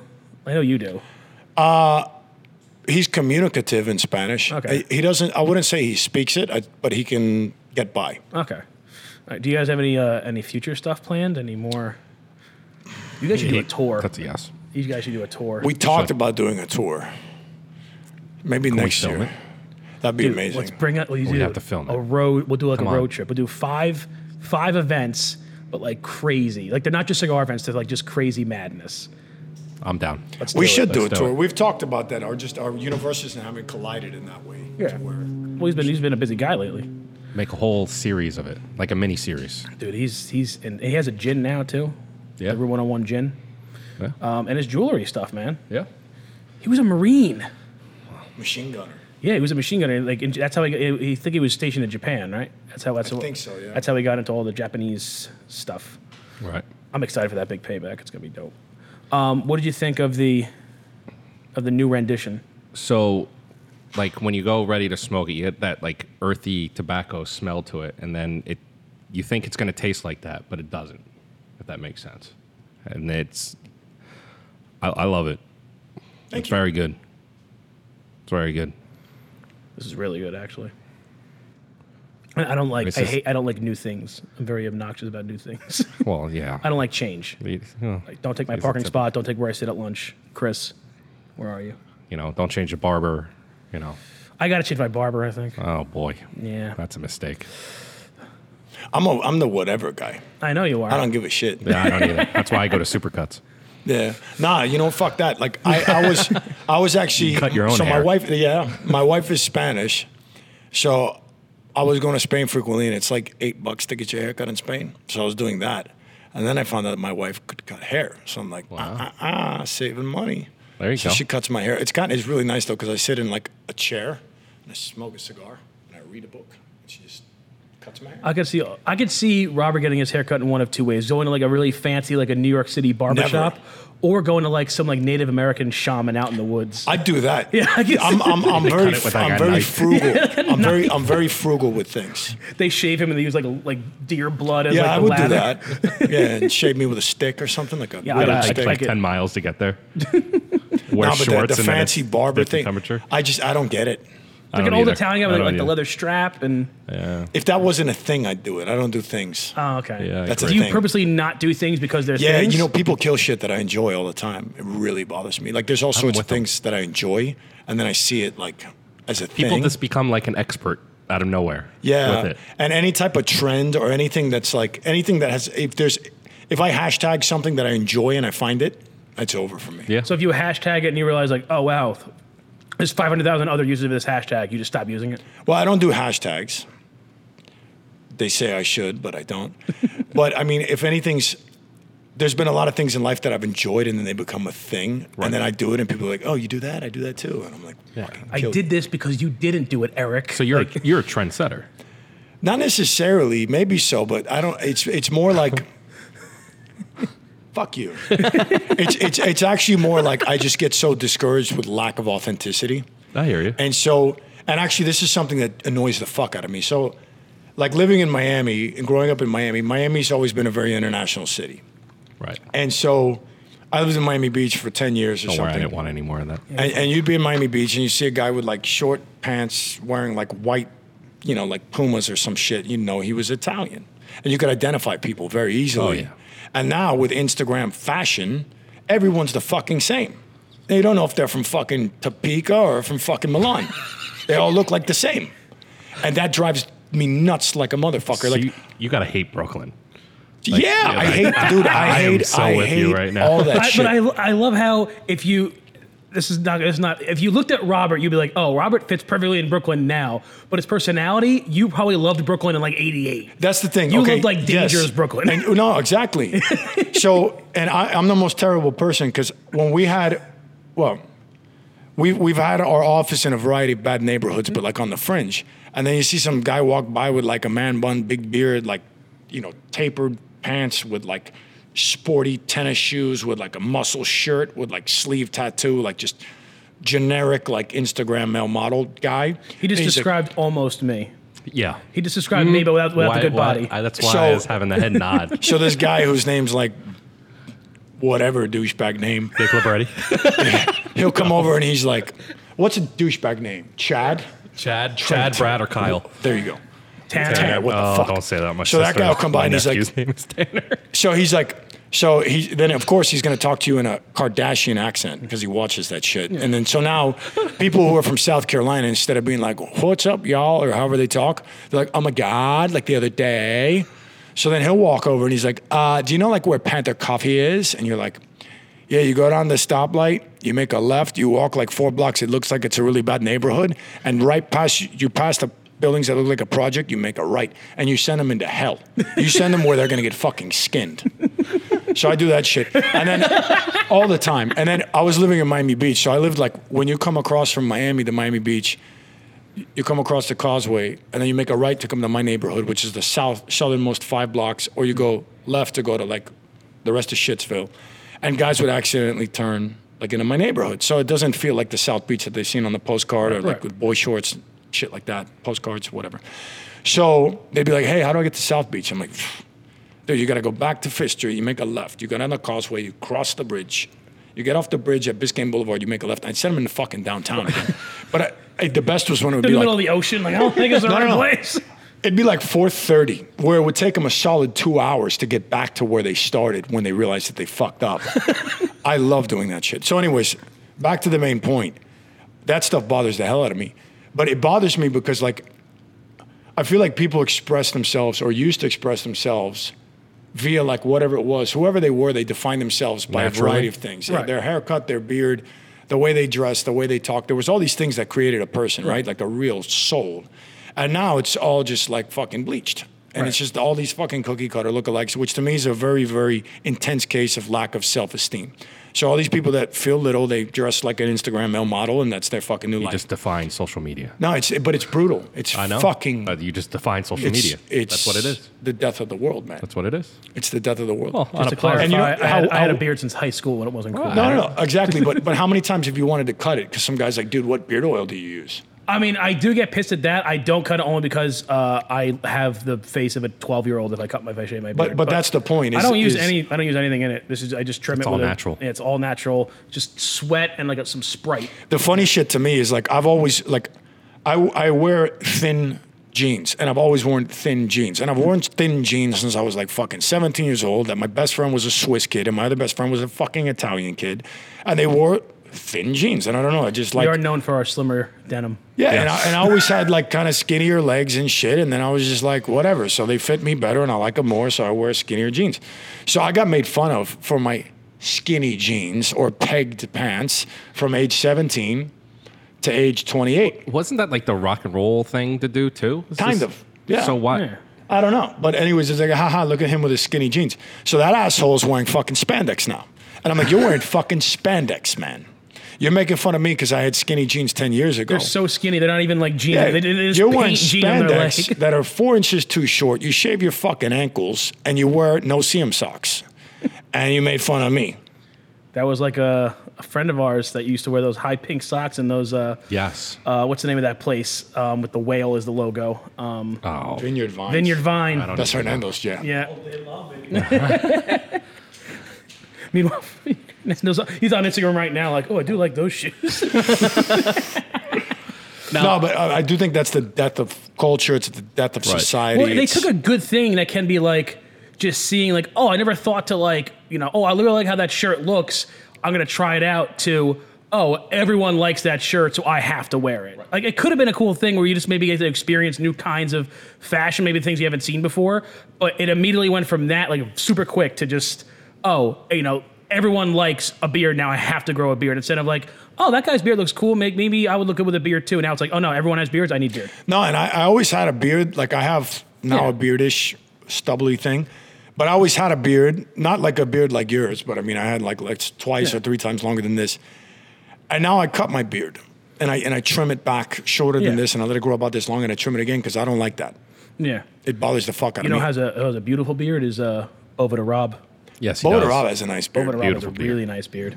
He's a hashtagger though. I feel like I'd kill him in wartime. In wartime? Well, he looks like one of those guys that you see like chopping wood on Instagram.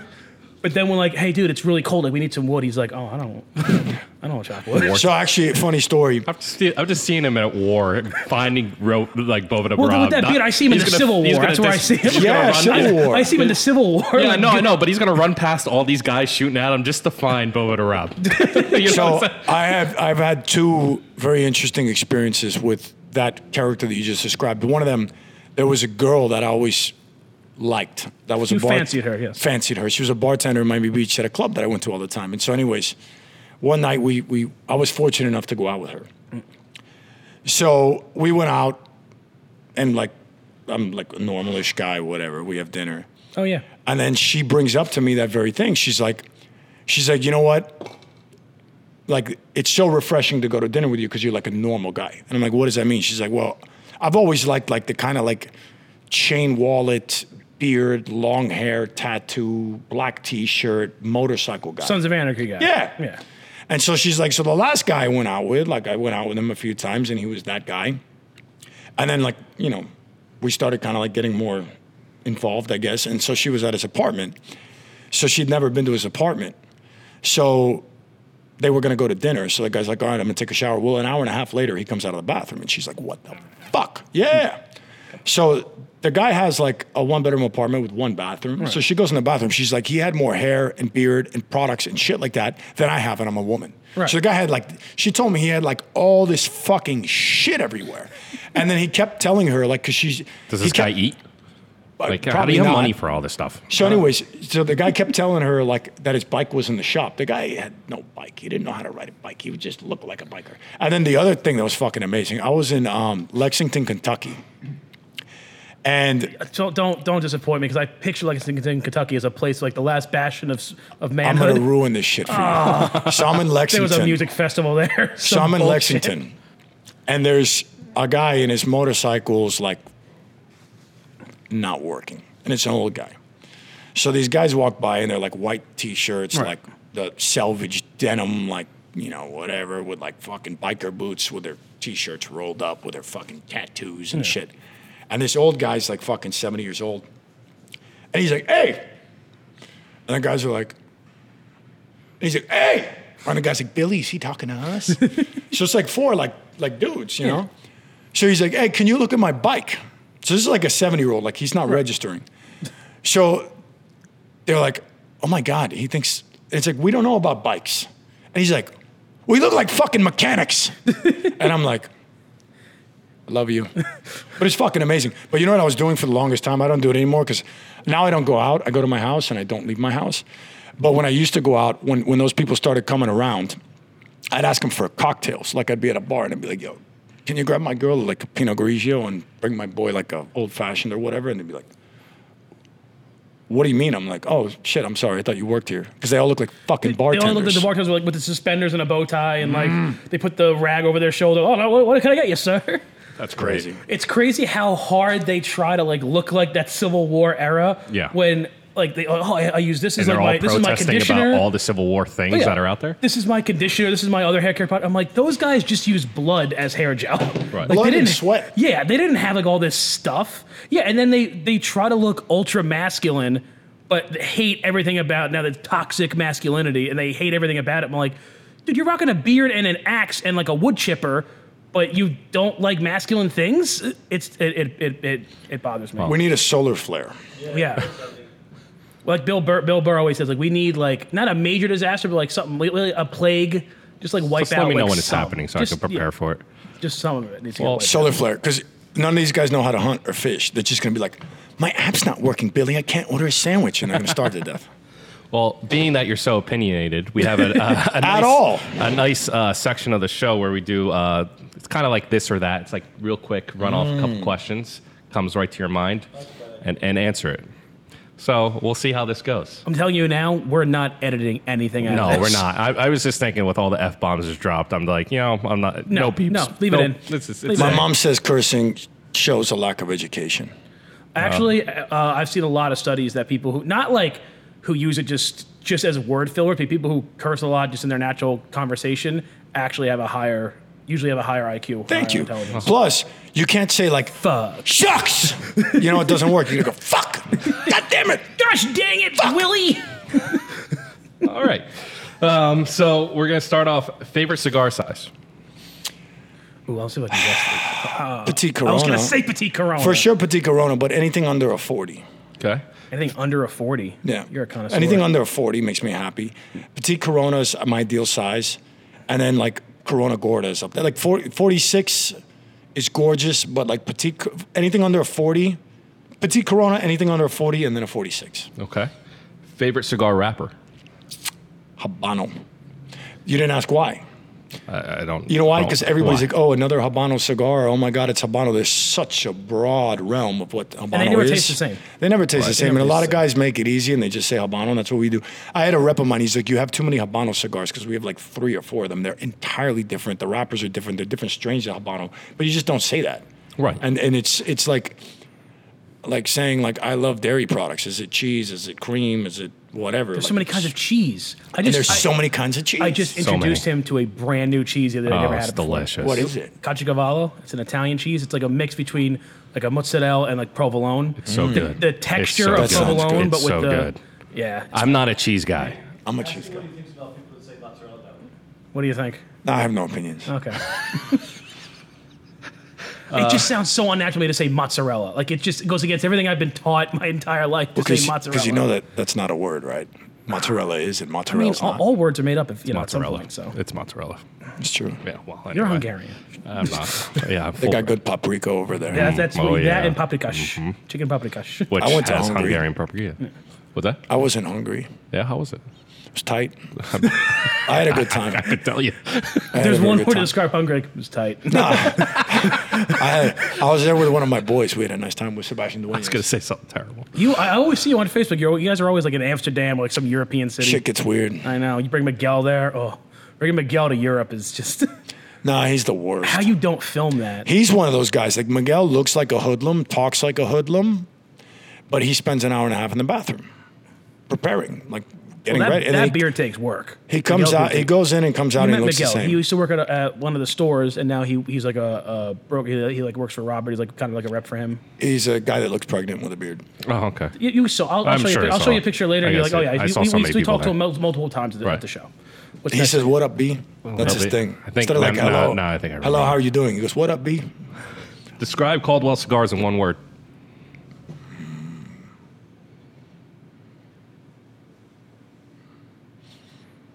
Ambitious. I thought it was just going to be silent, and I'm like, that's hilarious. It was going down that path. 2 buttons or 6? 2 from the bottom up. Favorite music to listen to while smoking a cigar?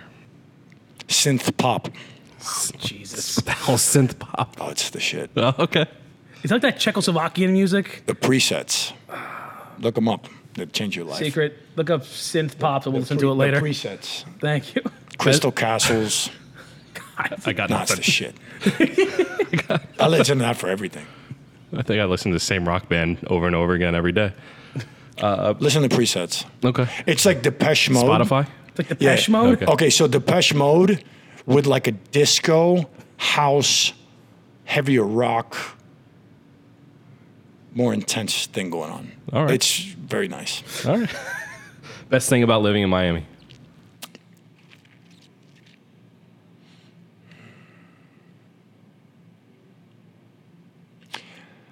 Silence. Leaving. All right. Last one. Best Caldwell cigar. Anastasia.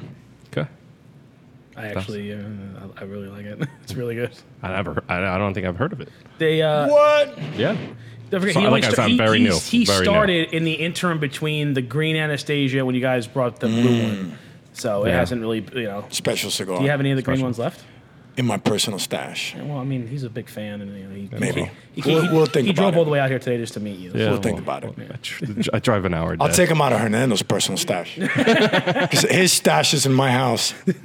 The best shit is when we were like switching, we wanted to have like a hard reset. Like, okay, green is gone, blue is here. So the blue was ready and the green was, there was a little bit. So then we have a third partner. So we were like, well, if he sees that we still got this green shit. So then we like Trevor, the office manager, we convinced him to like sample it all out.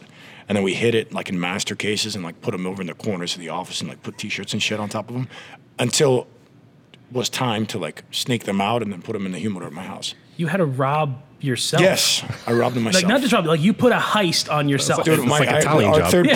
third partner, he's like, he'll be walking around. If anything's saleable, like he'll sniff it out. Like he's a drug dog. He's just like, so you gotta like, that's where you put the T-shirts. You gotta hide shit because he'll find it. Like I've always had my personal stash, as is Hernando, in the like back corner of the office. Like this is our shit. So then sales meeting comes around this year. So I have like, or we have, but original production first run stuff. Like Wow. 20 boxes of first run, 5.5 year aged, gorgeous shit that we're enjoying like one cigar at a time, very rare. So I go to like the sales meeting dinner and the boxes are all over the fucking table and guys are grabbing handfuls of this shit. And I'm like, what the fuck? And I'm happy to share, but one at a time, please. Yeah. And I'm like, I asked Trevor, the Savages. office, like the administrator, I'm like, what the fuck? And he's like, no, Juan didn't want to use like saleable product, air quotes. So then he just grabbed shit off of your private stash and just dumped that on the reps. And I'm like, See, I don't mind, but I don't mind sharing either. But that's the same. Like, but the thing is, don't just put it on a fucking table. Let me hand you one and tell you why it's special. Exactly. You know what I mean? Because they're going to treat like, oh, look at this, Eastern Standard. I was going to grab 5 of them. Like, no, but they're not that special. Well, and that's not the cigar you smoke 5 beers in, 6 cigars a day. That's the thing. Is like when I never have those cigars, and when I do, it's like. That's a Saturday night after, like, you take your wife out to like, a nice dinner, and then you sit. Here you go. This cigar is 5 years old. It's my first run. It's very special to me. I hope you enjoy it. And the guys are like, oh. And then they wait until their palate's clean and they appreciate the cigar, and that's what it's for. And this was just consumed like, hey, Johnny, pass me another beer. Like. Oh, so I was there. Yeah. But 3 in the morning, not enjoying it the way it should. Right. I'm cringing. Yeah, I'm cringing. It pissed me off. It pissed me off. So then I was the asshole, and I'm like, back off! Everybody away! Took them all and put them in my He's trunk. taking all the bias off. Yeah, I did. Roundhouse kicking people. people. I put them back in my fucking car. Just throw And I'm hitting like, people. No cigars for you people. Fuck that. But did they know? Like, did they know? Actually, to be honest, I took away some of them, but then I also told them what they were. And then I feel like he was Jeremy Piven in Entourage with the paintball gun. Just shooting. That's what I totally imagine you just started doing. But like dressed like that. Yes. No, obviously. Not in a Jerry Piven suit. No. Robert, this has been awesome. I want to have a whole other podcast. I want to talk to you about like just Miami culture because I find it fascinating. I would love to have a whole other show. The vacuum of culture in Miami. Yeah, that's essentially what it is. It's such a interesting city, and it creates such interesting characters such as yourself. No, see, let me tell you something though. You're wrong because what happens in Miami is like when you make juice. Mm-hmm. Well, that's a bad example. Okay, I don't know where you're going with it, but all right. All right. Well, assuming that you're making something, and then to make something, you start with something, and then when you're making it, you end up with what you want, and then whatever's left, you throw away. The throwaway part's Miami. Yeah, I mean, Can't wait to be there. I got it. Yeah. What it was is what you're thinking about. You have no idea. Miami. So Hernando, I'm technologically inept. There you go. So I'm like, yo, Hernando, and I don't want people spying on me via my headphones. Right. So I'm like, I found my iPod. So I'm like, yo, load this shit up because this guy's got all the music. So he's got like 2006 Grass Nightclub mix, shit like that. Because we met actually socially, and we used to go out all the time. So I'm listening to this music now so that I don't get spied on while I'm doing it on my iPod. And I'm listening to this music that's fat iPod, like the big one. Oh yeah, but it's like it's like euphoric recall back to when Miami was the Miami that people like that made it famous. Right. And man, it was the shit. It was the shit. It was just like it never ended. It was fucking gorgeous. 96 to 2007, 8, 9. I mean, when did LeBron get there? After that. Like 2010? Yeah. Yeah, that's probably what it is. But what happened in Miami was Miami became Instagram. Yeah. Right. Or Instagram became Miami. I don't know. But my worst experience in Miami, which was like, well, what kind of killed it for me. So Miami was always a city where no one gave a shit. So like you had everybody like this, and then Miami was always like that. Right. So Miami's now like this. But it's not here. It's here. It's following everything. And what happened was Miami was the city that was by no means revolutionary, but just didn't give a flying fuck, right? So now Miami's a socially correct. You can't say that. You can't do that bullshit city like everything else. But I was out about 3.5, 4 years ago, and we had Miami Winter Music Conference. So Miami, what made Miami famous was cocaine, women, every other drug that existed, nightclubs, cigarette boats, not giving a fuck. Like just fuck it, right? And Cubans. Yeah, and Cubans. But so the party culture and the environment of like enjoyment in Miami was always like, we're going to die tomorrow, so let's do it all today. Right. And that was a beautiful thing. So you'd go out to these nightclubs, and it was just like, I mean, I'm not even talking drugs. I'm just talking fucking like just. Everyone's having a blast. Yeah. Right. And then the next day was always like, what the fuck happened yesterday? You know? And then like somebody might have had one of those little cameras and it's like, yo, look at this shit. But it was just like reckless abandon. We gotta shoot all of it tonight. We gotta empty it all. Like it's right. Because you don't know. And then so the last time that I went out, Winter Music Conference was always like a huge gathering of top DJs, like just music circuit, the shit. So I go out with a friend of mine, Greg. a friend of ours. And so we go out with a group of people, and I don't do drugs, but everybody else does. So we're there, and these guys are Literally like, everybody else in Miami does. well, who used to be in Miami. So we go out, and it's just like, we get to the fucking nightclub, we get our table, and like I'm looking around, and my people are like licking each other's faces, like eating their hair, or like just fucking whacked out. Yeah. And the music's going, and I'm like fucking energized and shit. And then the table in front of us rolls in, and it's like all these nice little looking females, and then some dudes that could have been females that were also nice looking. We talked about that. So anyways, they roll in. So out come the bottles and the sparklers and shit. And all these douches are like on their phones and shit. So bottles show up. So everybody grabs a bottle and they're like, all right, pose. And they take all these douchebag pictures, and then they sit there like editing them and posting them. And like the music's fucking going. It's 3 a.m. This is and this is some deep, hardcore, intense, like just scary music. And everybody's on fucking drugs, and everything's crazy. And then these douches roll in. So that was the beginning. I mean, it's like fucking termites or locusts. Like that was the beginning. A week later, then it was 2 tables, and 3 weeks later it was the whole. And that's what happened. And then so my wife comes to Miami, and like we talk war stories, like those of us that are from Miami, of the way that it was. And my wife comes to Miami, and like, we go around, and we're in Miami Beach, and I'm saying hi to everybody. And she's like, how do you know him? How do you know? I don't know. I fucking know everybody, whatever. But I know all these people from like the social scene. So then she says to me finally, she's like, well, and she despises Miami, but she's like, we should go out. Like, let's go do it. Let's go do a night. Like, I want to see it. So I'm like, fuck it. So we go out, go to the first place. Anyways, within 30 minutes, we've been to 3 places, and show's over, we're going home. You walk into the nightclub, it's like being on a fucking cruise ship. It's like nightclub cruise ship. It's like DJ Khaled for 7 seconds, Lil Wayne for 11 seconds, drink special at the bar. Like, it's just like, what the fuck is going on? It used to be madness, and now it's like it's commercialized. It lost in Miami. The best part of Miami was like they used to let you in because, and they used to not let you in because. Right. It was like you roll up, and they'd just be like, guys would be like, I'll spend 20 G's, and the guy's like, I don't give a fuck, you're not coming in. Like, it was never about the money. It was about like we let our own in. Like, it was just right. It was fucking amazing, man. Like, yeah, I don't like your shoes. You're not coming in.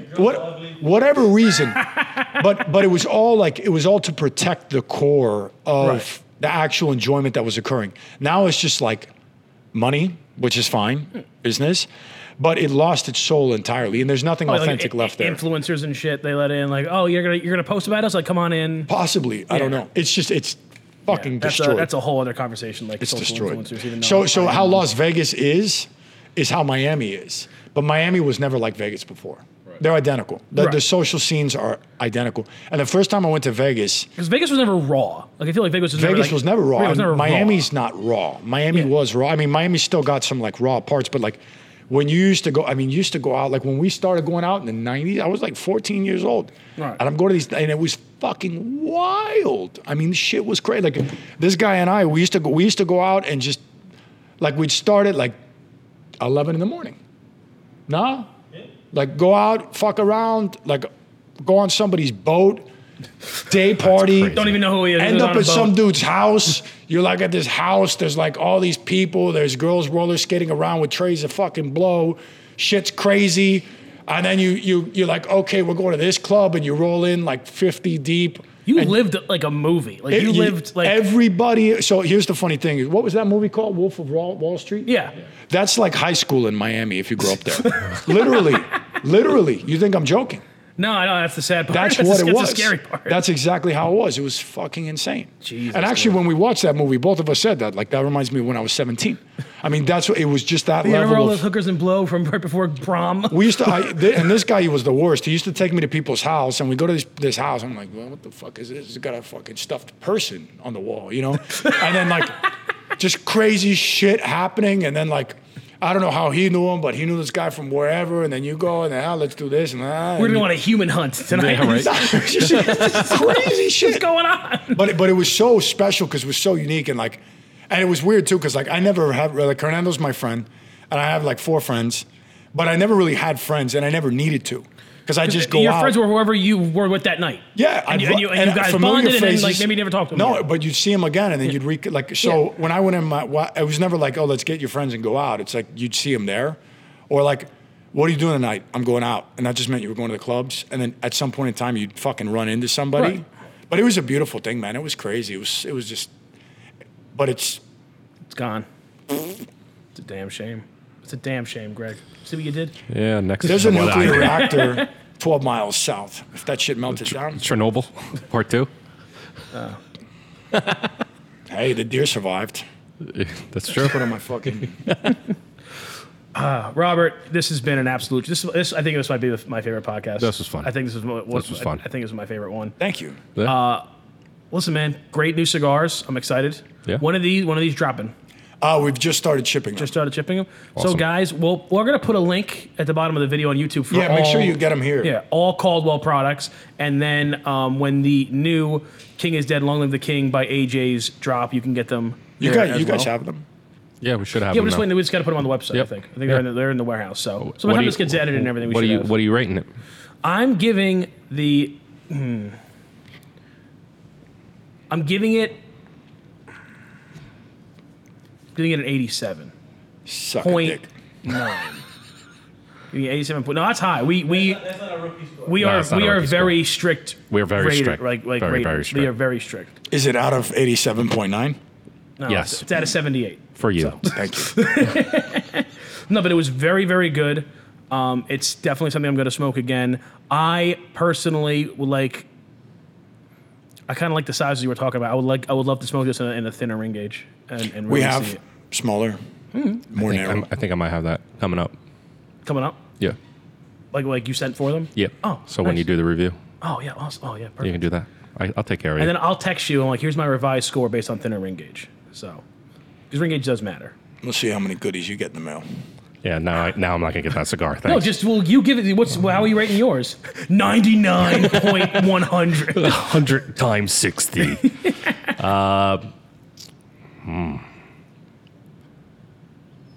I'm gonna go with 9.1. Out of 100? Yeah. No, not 9.1 out of 10. 10. Oh, so you give me an 87.9 out of 10. Yeah. I really like this. Nice. I love your math, I'll Robert. take your score. Guys, also, we were talking maybe having some contest stuff coming up. We're going to start doing contests once a week. Every Tuesday, we're going to do giveaways and stuff. And you said, yeah, because some I pretty got a cool. bunch of cool shit. Yeah, so I'm going to tell you what we're You going just to got to do. remind me to send it We're because I going to always do tell to you I them will. And then I what you forget. did to me at IBCPR, and we're not even going to tell them. It's just going to be secret stuff we're giving out. We're not even going to tell them what Okay. it is. Just super secret stuff. Guys, thank you very much for listening. Obviously, we have our coupon code, 20% off. Some exclusions apply. Use coupon code LONGASH all weekend long. And if you are a fan of Robert Caldwell cigars, there's only one place to get them, really, and that's jrcigars.com. Robert, thank you so much for being here. My Appreciate pleasure. it. Thank you, guys. Appreciate it. Thank you.